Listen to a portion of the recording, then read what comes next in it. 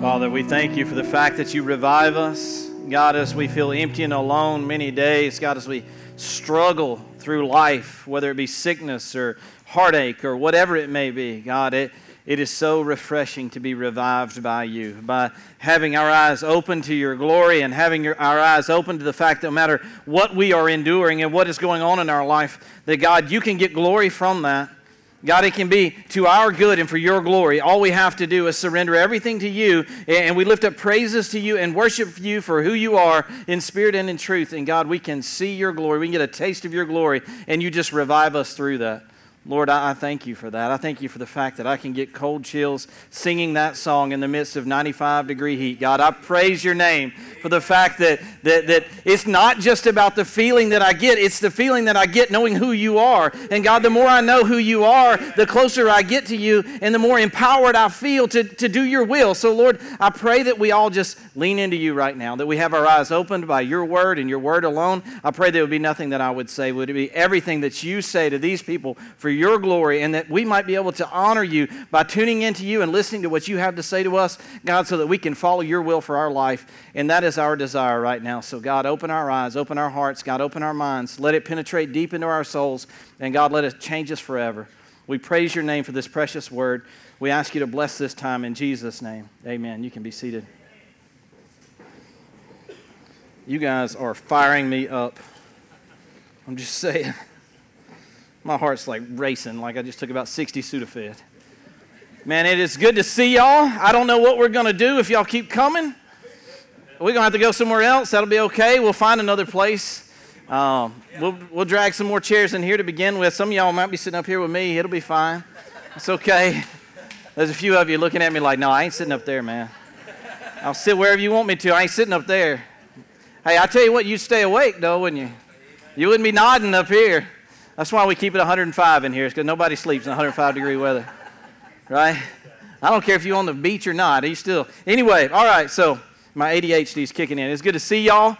We've been talking about Joseph and his life and Jacob and his family and how it's all messed up and his brothers want to kill him and bad stuff's happened to Joseph, but good stuff's happened to Joseph. And now because good stuff's happened to Joseph, great stuff is happening to Jacob and his family. His family's being rescued. Because Jacob's family, even though they're all messed up, they found the error in their ways. They started to become more godly people now. And they figured out that, man, if God is going to use us, then we got to be the people that God has called us to be, right? So that's our lives, isn't it? Man, if we are going to be used by God, then we got to be the people that God has called us to be. I know that we're all messed up. We got stuff, okay? Everybody's got stuff. You got things that ain't right about you. I'm the same way. I got stuff that ain't right about me. I know people have a tendency, because I'm the pastor, to put me up on a pedestal and say, well, he's got it all together. He's got it all figured out. That's wrong. I promise you, if you talk to me for about 5 minutes, you'll figure out I ain't got it all figured out. I promise you'll figure that out. I got junk, you got junk, but that should not keep us from being used by God. What we need to do is recognize the fact that we got junk, right? That's step one, and that's what happened in Jacob's family. They recognized, hey, we got stuff, we ain't exactly right, we got to repent, we got to turn towards God, we got to deal with this stuff so that we can be used by God and we can be this family that God has called us to be. So here we see there's famine that's going on. Famine, that's a big churchy word for it. Ain't no food, right? There ain't no food where Jacob and his family are, so they got to go where the food is. Where's the food? The food is actually with Joseph down in Egypt, so they got to go to Egypt. And last week we talked about how Jacob and his family had packed up. There's like 66 of them, not including his son's wives, but there's about 75 folks, and they're going down to Egypt. And they got to be in the land of Goshen is where they figure out they're supposed to be. And we'll talk about that in just a second. But they're going on vacation. What does Forrest Gump's mama say about vacation? Vacation is a place you go and don't ever come back, right? Some of y'all never seen Forrest Gump. I got like teenagers looking at me like, what's he talking about? I think I was a toddler. Anyway, so they're going down there to Egypt where the food is. They're going to hang out in Egypt for a while, and they're going in the land of Goshen because that's where Joseph said that they needed to go. And that's where Pharaoh said, you know what? Y'all need to go to the land of Goshen. You're a bunch of shepherds, and man, you can raise your livestock there. It'll be good, and you can hang out there. Well, the thing about it is, that's where all the other shepherds were. Egyptians don't like shepherds. That's weird, right? Yeah, they just don't like them. If you look at the last verse of chapter 46 of Genesis, it says, Egyptians despise shepherds. Well, why is that a big deal? Who cares, man? They don't like shepherds. What's the big deal there? Well, the big deal is God is using the Egyptian racism, if you want to call it that, as a place of protection for God's people.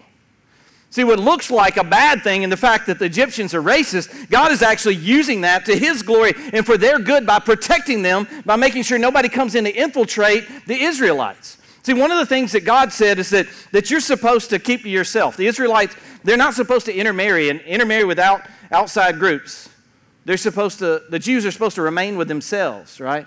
And the purpose, I went over this a little bit last week, but the purpose of that is so that it didn't pollute the religion. It didn't dilute their relationship with God, because you know what happens?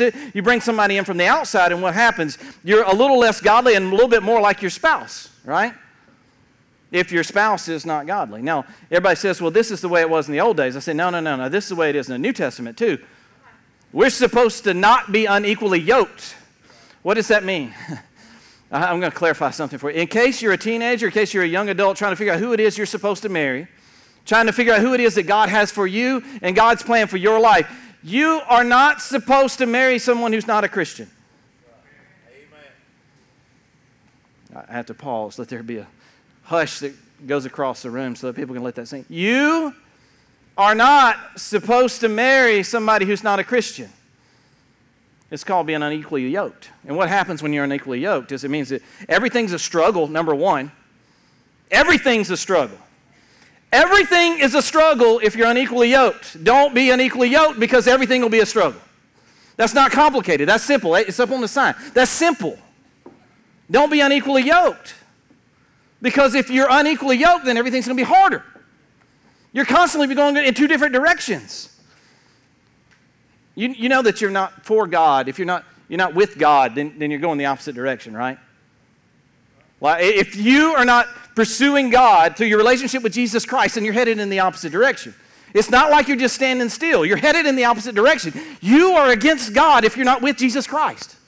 That's what this Bible teaches. So how in the world are you going to be tied up with somebody in a marriage, connected, asking God to bless and put you two together and take two and make them one if they're not a Christian? It's the same thing today as it was back in this day with Joseph and Jacob and his family. So what God was doing, He was using the fact that the Egyptians didn't like shepherds. He's using that as a source of protection for his people. He's going to protect them and protect their family from being diluted, their relationship with God from being diluted. He's using that. And here we go into chapter 47. The last thing we saw in chapter 46 is that Egyptians don't like shepherds. They despise shepherds is actually the words that it says at the end of 46. We're in Genesis chapter 47, and we're just going to begin there. I got to do a lot of reading, so bear with me. I'll stumble over a lot of words, and I'll speak some gibberish from now and again, because it's hard being up here. You should try it sometime. When Joseph went to Pharaoh and told him, my father and my brothers have arrived from the land of Canaan, they came with all their flocks and herds and possessions. They are now in the region of Goshen. Joseph took 5 of his brothers with him and presented them to Pharaoh. And Pharaoh asked his brother, what is your occupation? Now, what we found last week is that Joseph said, when Pharaoh asks what you do for a living, you're going to tell him you're a shepherd. But wait, Joseph, they don't like shepherds. I got to go to Pharaoh and tell him I'm a shepherd. Pharaoh's not going to like the fact that I'm a shepherd. What did Joseph say last week? He said, no, we're going to tell him the truth, because we're a different kind of people now. We're not like we used to be, and we're not going to lie. We're not going to cover up and act like we aren't who we are. We're going to go to Pharaoh, and when he confronts you, you are going to say, I am a shepherd. We're done with the covering up. We're done with the lying. We tried that. You tried to kill me as a result of that. We're done with it, okay? We're a new people here. If we're going to be God's people, we better start acting like God's people. So they went to Pharaoh, and his brother, he took 5 of his brothers with him. He says, my brothers, we live in Goshen. He said, what do you do? We're shepherds. I'm sure it's a little nerve-wracking for them. We're shepherds. I know you don't like shepherds, but that's who we are. I can't hide behind the fact that I'm a shepherd. What about you? when people talk about Christians, when people talk about people who are following Jesus Christ? Do you say, I'm one of those? One of those people you're talking about? One of those Bible thumpers that you're making fun of at work? I'm one of them. Or do you hide it and you try to cover it up and say, well, they don't really like Christians, so I'm not really going to say that I'm a Christian. I'm not really going to let there be evidence in my life that I am, because I'm afraid the people at work won't talk to me anymore. The people at school, they don't like Christians. Christians just make me feel bad about the things that I do that are against God. I don't like being around Christians. So you don't say anything. You don't let them know that you're a Christian. You don't let them know that you love Jesus. Let me encourage you. Don't hide. Don't cover it up. Be honest. Be upfront. Do not be ashamed of the gospel of Jesus Christ. Amen. You be you. We got to say it in our family. We say that, you be you. Now, people ain't going to like you sometimes, but you be you. They're not going to like what you say. They ain't going to like what you do, especially if you're a Christian. That's going to happen. I talked about that last week. But you know what you got to do? You be you. It ain't godly to cover up and lie and try to pretend like you ain't you. That ain't godly. You just be a Christ follower and let them deal with whatever they got to deal with. If they don't like you, just recognize that may be for a purpose. There may be a reason why they don't like you. It may be because God is protecting you from something. Uh-oh. Oh, you mean that if some people are hellions at school and they're partying and doing all this kind of stuff and they don't like me? What does that mean? That could keep me away from the parties and the negative influences in my life. You got to be kidding me. Oh, revolutionary, isn't it? Some people's mind, I just saw heads poop, poop all over the place. You got to be kidding me. People not liking Christians can actually be to my benefit, because it may keep me away from some of the temptations that may be lurking around people that aren't Christians. It's written on the sign, simple. Simple. It really is simple. But we don't want to think that way. You know what we'd rather think? Think. Apparently that's a southern term. You know what we'd rather think? We would rather everybody like us, because that's a lot easier. That's a whole heck of a lot easier for everybody to like us, right? We don't like it when people don't like us. You be you. If they don't like you, they don't like you. Don't cover up the fact that you're a Christ follower because you're afraid somebody won't like you. Boy, this is complicated stuff up here, Kenny. What are you talking about, man? Joseph took his brothers in front of Pharaoh and said, man, we're shepherds. That's what they said. We're not covering up. We're not lying. This is who we are. It's just who we are, man.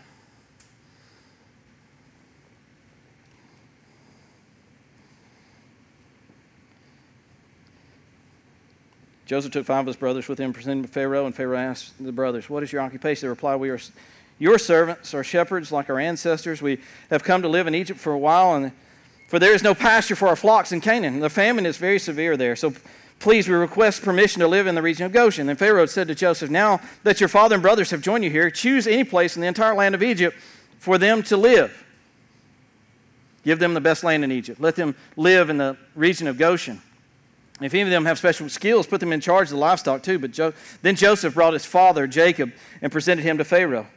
And Jacob blessed Pharaoh. How old are you, Pharaoh asked him. I have traveled this earth 130 years, but my life has been short compared to the lives of my ancestors. Then Jacob blessed Pharaoh again before leaving his court. So Joseph assigned the best land of Egypt, the region of Ramses, to his father and brothers, and he settled them there just as Pharaoh had commanded. And Joseph provided food for his father and his brothers and mounts appropriate to the number of their dependents, including the smallest children. Whew! Well, that's powerful, ain't it? That about knocked your socks off, didn't it?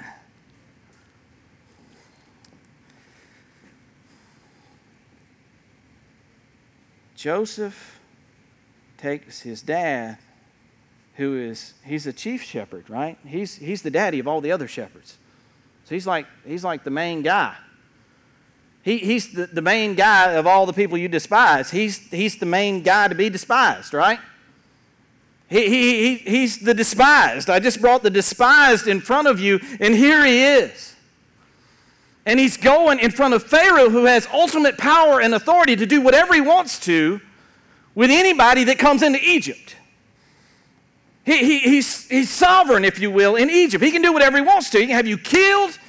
He can have you elevated to second in command like he did Joseph. He can do whatever he wants to. He's powerful.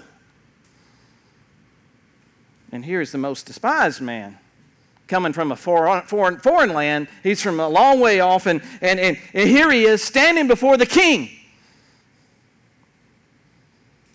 But there's this big churchy word I'm going to throw in front of you right now. Jacob has an intercessor. An intercessor is a word that just means somebody that comes between, somebody that goes and like is a liaison, is somebody that makes everything come together for you. He's the intercessor. He goes for his family and for Jacob, and he says, "This is my family." Can you think of anybody else in the Bible who is an intercessor between you and the king, the one who has sovereign power? Jesus, that's right. And we are the most despised. We're the most despised because we are against God. We're way over here and doing our thing, serving our flesh and what we desire and what we want, and it's all about us. It's all about us and what we want. And I told you before that if you're not with Jesus, you're against God. That's what this book teaches. This isn't Kenny's book. This is God's book. This is what God said. You're against God. But the beauty of it is there's an intercessor. There's somebody that comes between and somebody that says, you know what, I know how despised these people look like they are, but they're one of mine. They're my people. That's Jesus Christ. Going before the sovereign king, before each and every one of us and saying, I know what they look like. I know how despised they may seem, but trust me, they're mine. Through the power of the cross of Jesus Christ and the blood that was shed on that cross for you and I, he becomes our intercessor and he goes to the king and says, they're one of mine. And God goes, well, you get the best then. You get the best land. Come into Egypt, and you're not even going to just survive in Egypt. You're going to be blessed in Egypt. That's powerful stuff. I am so thankful that I have an intercessor. I'm so thankful that I have somebody that goes for me because I am not worthy to go to the king myself. And Joseph became a slave, right? Sold into slavery so that he could be the intercessor one day. Joseph became the slave so that he could be the intercessor one day for all of his family. And his family, you know what they would find? They would be rescued. There's another word for that term, rescued. It's called salvation. Amen. They were saved because of Joseph being into slavery. Does this sound at all like Jesus Christ and the gospel to you? It does to me. We are rescued. We are saved because of Jesus Christ being our intercessor, even though we sold him into slavery with all of our sin and all the things that we deserved. Here he is coming on our behalf to the king saying, they're one of mine though. Look, I know they're messed up. I know they got their junk. I know that they've got skeletons in the closet. I know they've sinned. I know they've done things that break your heart, king. But they're mine. They're mine and they're only mine. So I believe they deserve the best. What do you think, king? He says, give them the best. Give them the best. Now, if your heart's not about to jump out of your chest, I know mine is for all of y'all, but I'm reading this, I'm like, man, that is the gospel of Jesus Christ. That was the gospel of Jesus Christ.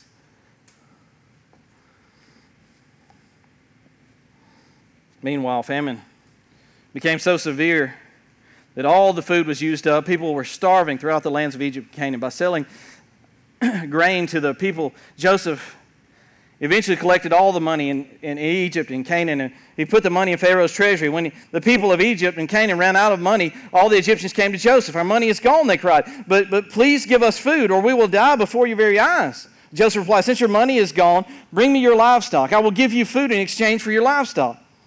So they brought their livestock to Joseph in exchange for food, and exchanged their horses and flocks of sheep and goats and herds of cattle and donkeys. Joseph provided them food for another year. What? Is Joseph taking advantage of some disadvantaged people? Is he just out to gain for himself? Is he just taking advantage of people here? I don't believe that's the case. See, where was the money going? The money was going into Pharaoh's treasury, right? That's where the money was going. It wasn't for Joseph's gain. He was just doing his job, and God was blessing, and things were happening. You ever been to a going out of business sale? Is that you taking advantage of the fact that somebody's misfortunate? Man, I want you to understand that sometimes gain is not a bad thing. That God blesses and you get. That just happens sometimes. But let me tell you this, it happens for a purpose and for a reason, and God was setting up a greater purpose and a greater reason here.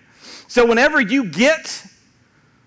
God blesses you, I want you to understand that there's a purpose behind it, and you need to see that. You need to recognize that, and you say, God's got something in store for this. God's got something in store for this. I'm not going to go into a detail about a situation I had the other day, but let me just say that I had found a Bible in a trash can, and I put it in my car because I couldn't stand just seeing it sitting there in a trash can. And I had an umbrella in my back seat of my car. And yesterday I found somebody that needed an umbrella. So I gave them the umbrella and a Bible that I had found in a trash can. I don't care how small it is. If God's blessed you with an umbrella, it may be for a reason. No, don't you sit there and ignore what God is doing and how God's speaking to you. Yeah, you may need to be kept out of the rain sometimes, and bless your heart, your head may get wet. But there's some people walking in the rain that need an umbrella way worse than you do while you're driving around in your car. When God gives you something, when He blesses you, you got to understand that it's for a purpose, and don't ignore the purpose because you're thinking, man, God is so good, He has blessed me so much. Yeah, God has blessed you, but it's for a reason. And here, things are happening, things are setting up, and Joseph's not taking advantage. He's giving them food. They're bringing their livestock. It's a fair trade. He's doing an exchange. Like, I know you don't have any money, so bring what you have, and I'll give you food because I don't want you to die. So it lasted another year. But the year, listen to what Joseph does. But the year ended, and the next year came, and we cannot hide the truth from you, my Lord. Our money is all gone, and all of our livestock and cattle is yours. We have nothing left to give but our bodies and our land. Why should we die before your very eyes? Buy us and our land in exchange for food. We will offer our land and ourselves as slaves for Pharaoh. Just give us grain so we may live and not die, and the land does not become empty and desolate.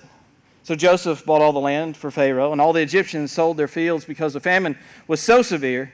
And soon all the land belonged to Pharaoh. As for the people, he made them all slaves, from one end of Egypt to the other. The only land he did not buy was the land belonging to the priests. They received their allotment of food directly from Pharaoh, so they didn't need to sell their land. Then Joseph said to the people, look, today I have bought you and your land for Pharaoh. I will provide you with seeds so you can plant the fields. Then when you harvest it, 1/5 of the crop will belong to Pharaoh. You may keep the remaining 4/5 as seed for your fields, as food for you and your households and little ones. So they run out of livestock. They run out of money. I said, man, all we got left is our land and ourselves, and we'll sell them both to you for food so we don't die. Now you say, man, slavery. Is God glorifying slavery right here? Let me explain a little something to you. Slavery was not always the treachery and the beating and the nastiness that we think of when we think of slaves, right? Here in particular, it's more like a sharecropping deal. I mean, look at him. He says, all right, you work the fields, and 1/5 of it belongs to Pharaoh, and 4/5 of it belongs to you. Slavery was a way of protecting those people.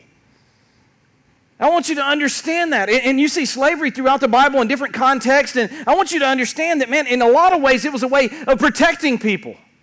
It was a way of bringing them into their care so that, you know what, I'll be responsible for you financially. You just work for me and I'll take care of you. And that's really the arrangement it was. It's not like the picture you have with all the beating and all this kind of stuff and whipping into submission and control and all that kind of stuff. You know where that comes from? That comes from human beings. God takes something like slavery that can be used for somebody's protection, and because of our human nature and our desire to be more controlling and to have more and to just build up our empire, we become more controlling, and we have a desire to beat other people down so that we can be lifted up higher. That comes from us. That comes from us.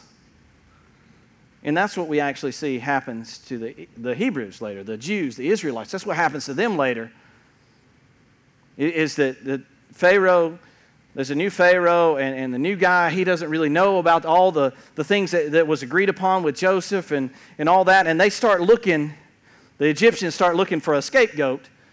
And they see the Jews, the Israelites over there, they're doing well, they're prospering, while the rest of us are not doing so well. And they say, it must be their fault. It must be their fault. That's the way people look at Christians too, don't they? How many times do Christians become the scapegoats? It's the Christian's fault, man.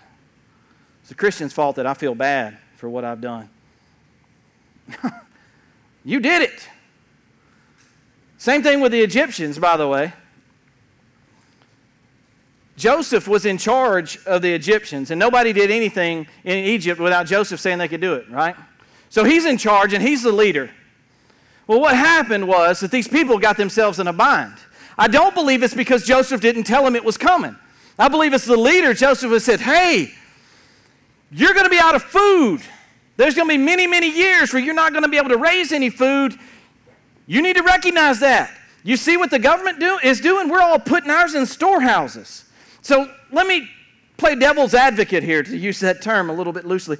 Now, if you see this guy that's in charge saying, hey, there's going to be a problem in the land and you're going to be hungry, and the government starts putting food away and stored it in these huge warehouses, these huge freezer houses, and you go, y'all think we ought to put a little back?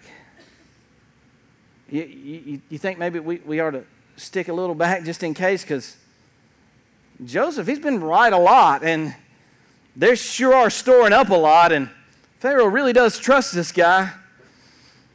Maybe we should put a little in savings. I don't think they did that. I think they used up what they had, and they started looking for a handout. I think that they spent all their money and they spent all their food, and they said, we got nothing. We didn't put anything back in savings. Bail us out. We need a little hand here. Joseph did. He gave them food so they wouldn't die. You say, man, he sold them into slavery. He sold them into protection. That's what he sold them into. I think the Egyptians brought themselves into ruin, and now they're looking for somebody to fix it. And it turns out that Joseph is that guy. And he did fix it the best way he could. He said, we'll work out a deal. You give us the land, you work for us, you give some to Pharaoh, you keep the rest for you. So I know it may look harsh when you see the word slavery here, but that's not the context that we're talking about. That's not the context we're talking about. I'm going to tell you something else in just a minute, but I'm going to hold off on that.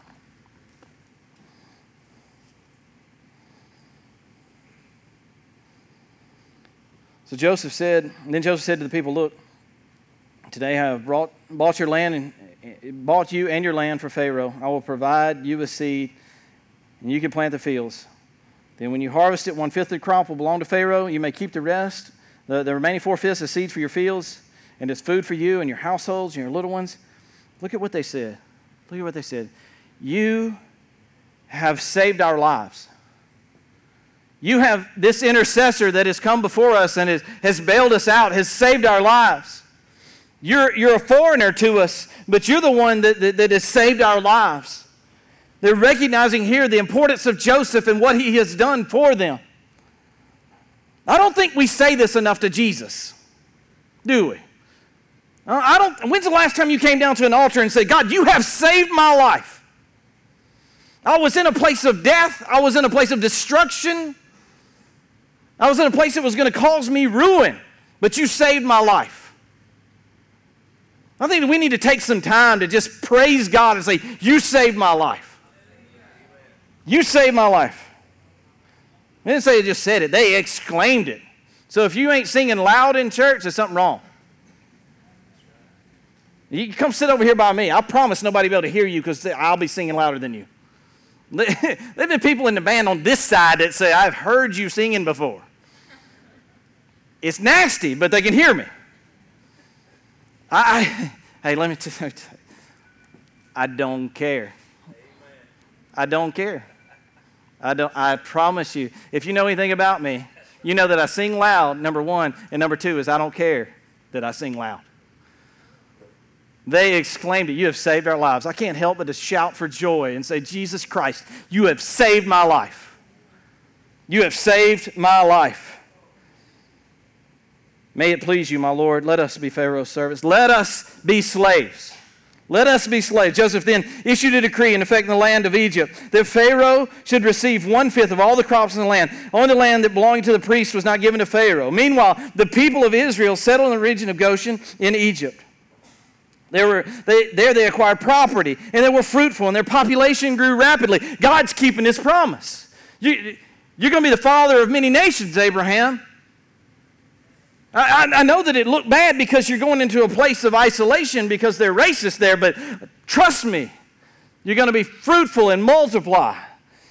Sounds like some previous chapters in Genesis, doesn't it? They were fruitful and their population grew rapidly. They multiplied. Jacob lived for 17 years after his arrival in Egypt, so he lived 147 years in all.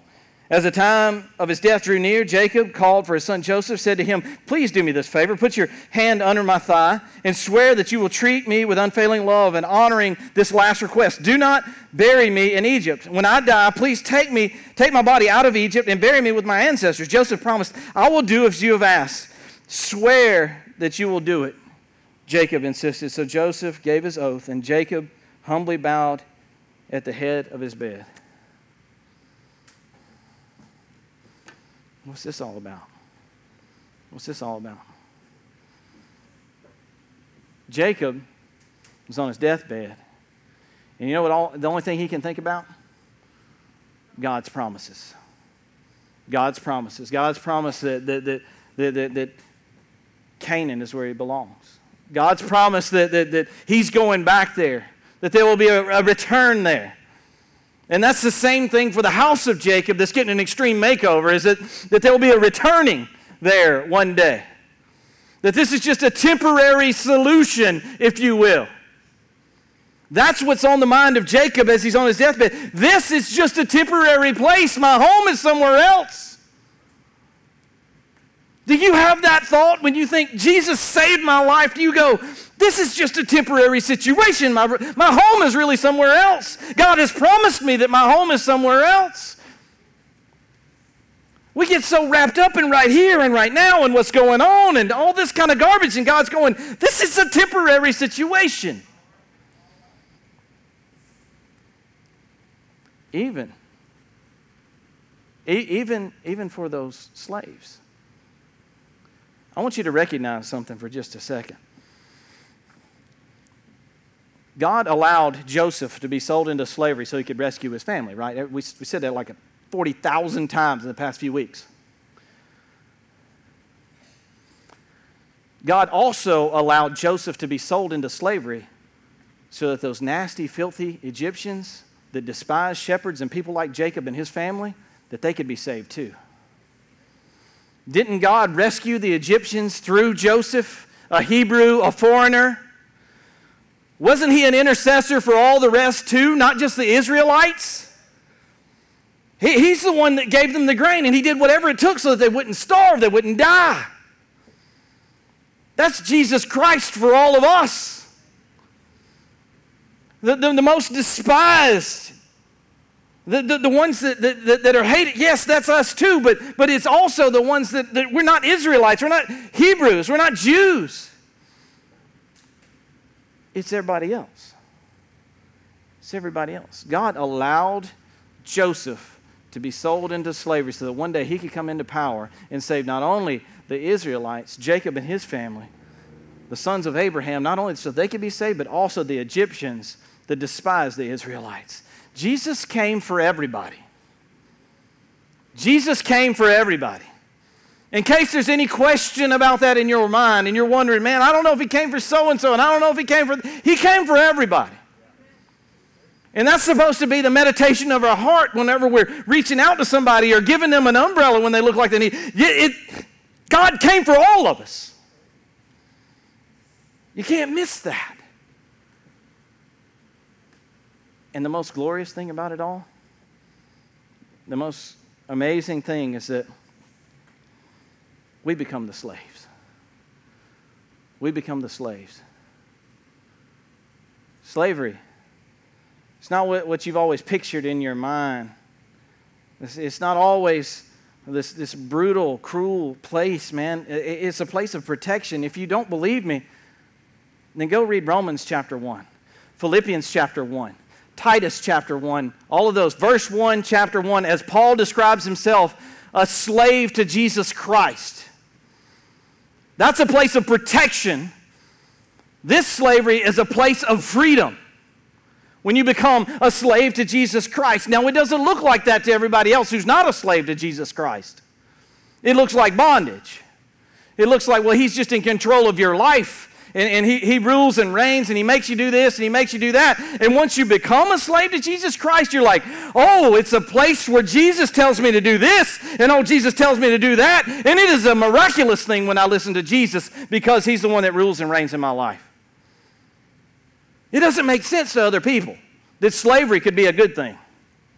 Paul describes himself as a slave to Jesus Christ because it's a place of protection. It's a place of freedom. And when God tells you every step that you need to take, it is for one purpose and one purpose alone, and that is for salvation, that you may be saved, that you may be protected, because you trust that the Master knows best.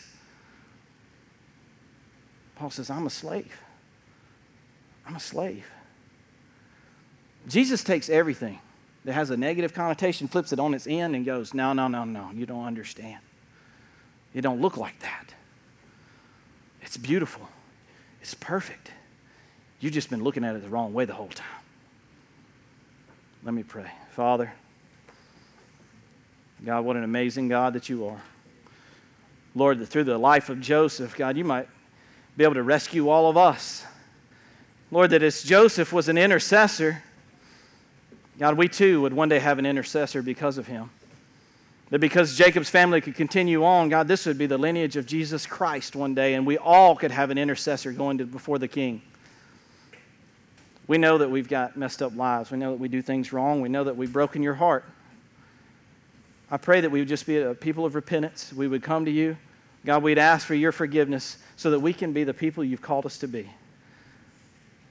It will not be easy. God, but I pray that we would be bold Christians. People that say, you know what? I am a slave to Jesus Christ, that he tells me what to do. He shows me the path that I'm supposed to take. He directs every single step, and he provides protection for me because he is my master. Lord, we praise your name for this precious word. We praise your name for your son, Jesus. We praise your name for the testimony of Joseph.